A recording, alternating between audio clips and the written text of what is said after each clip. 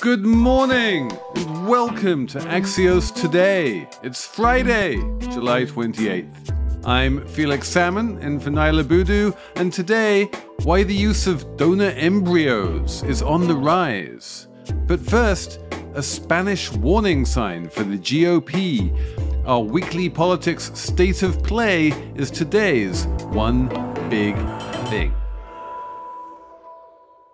Axios' Alex Thompson is here this week with what Washington's talking about and why it matters. Alex, welcome. So good to be here. I want to start by asking about what happened in Spain. This was the big news of the week for me. The far-right party in Spain was resurgent. It was doing well in the polls. It was anti-woke. It was talking about immigration and abortion, and it wound up imploding, and they didn't get into power at all.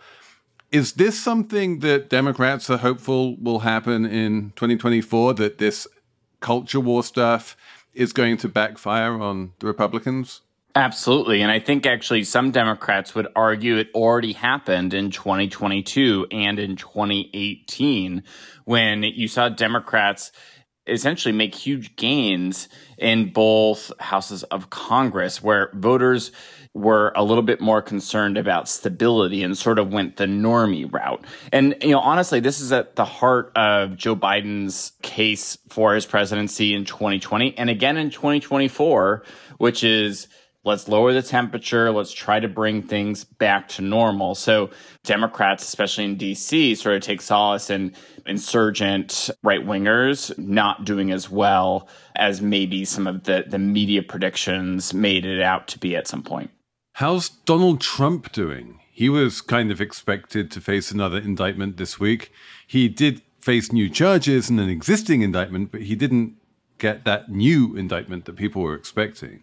The fact of the matter is that Donald Trump has sort of used these indictments as a tool for martyrdom. Since his first indictment in New York, his fundraising has improved, his polling has improved, and none of his rivals are able to really get much oxygen except when they are put on air to be asked about Donald Trump's indictments. The other big topic of gossip and conversation in Washington this week was Mitch McConnell, who just stopped speaking at the beginning of a press conference in what appeared to be a medical episode.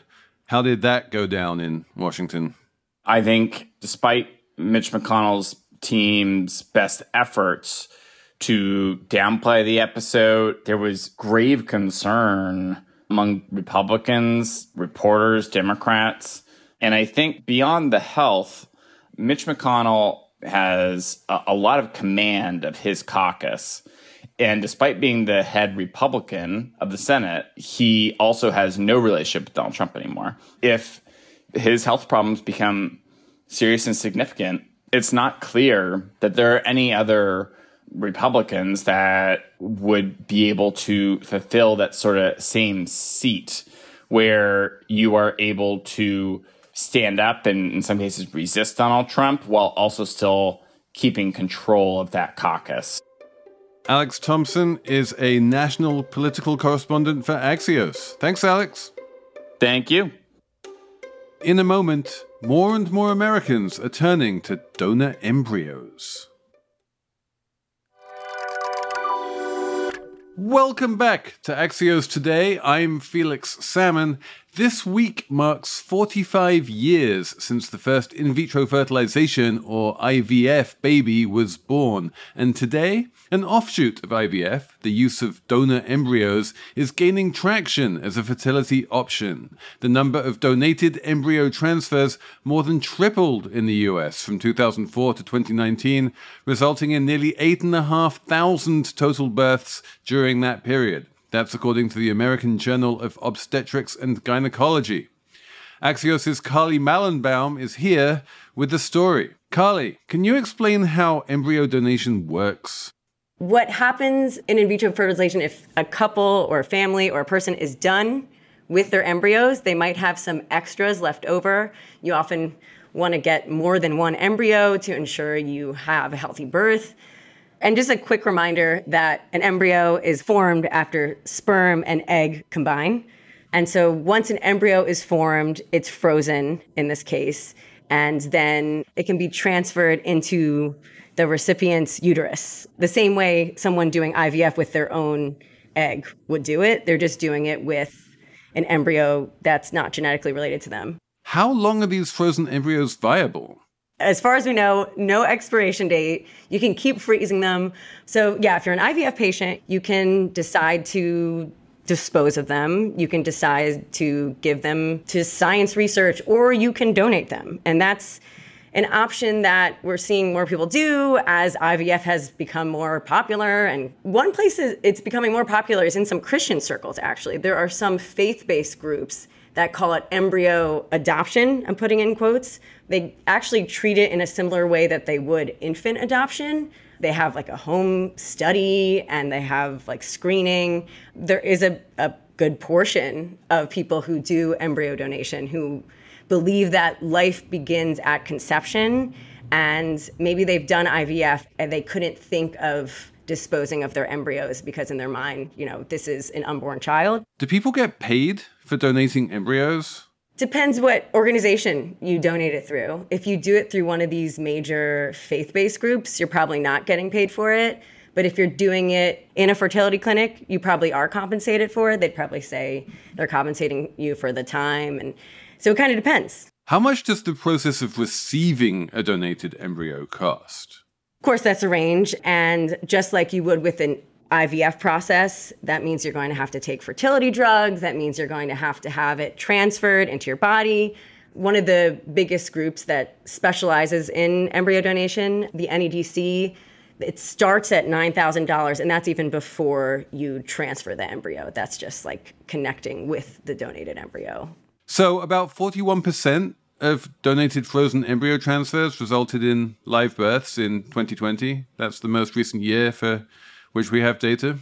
That's right, but that number has gone up. I mean, it's not too bad, and there are a lot of factors. Age is a big one, age of the person carrying the child and age of the person who had the embryo frozen. Those are really big factors. IVF is not one of those fail-safe plans. Like, it doesn't always work, but the same is true for donated embryos.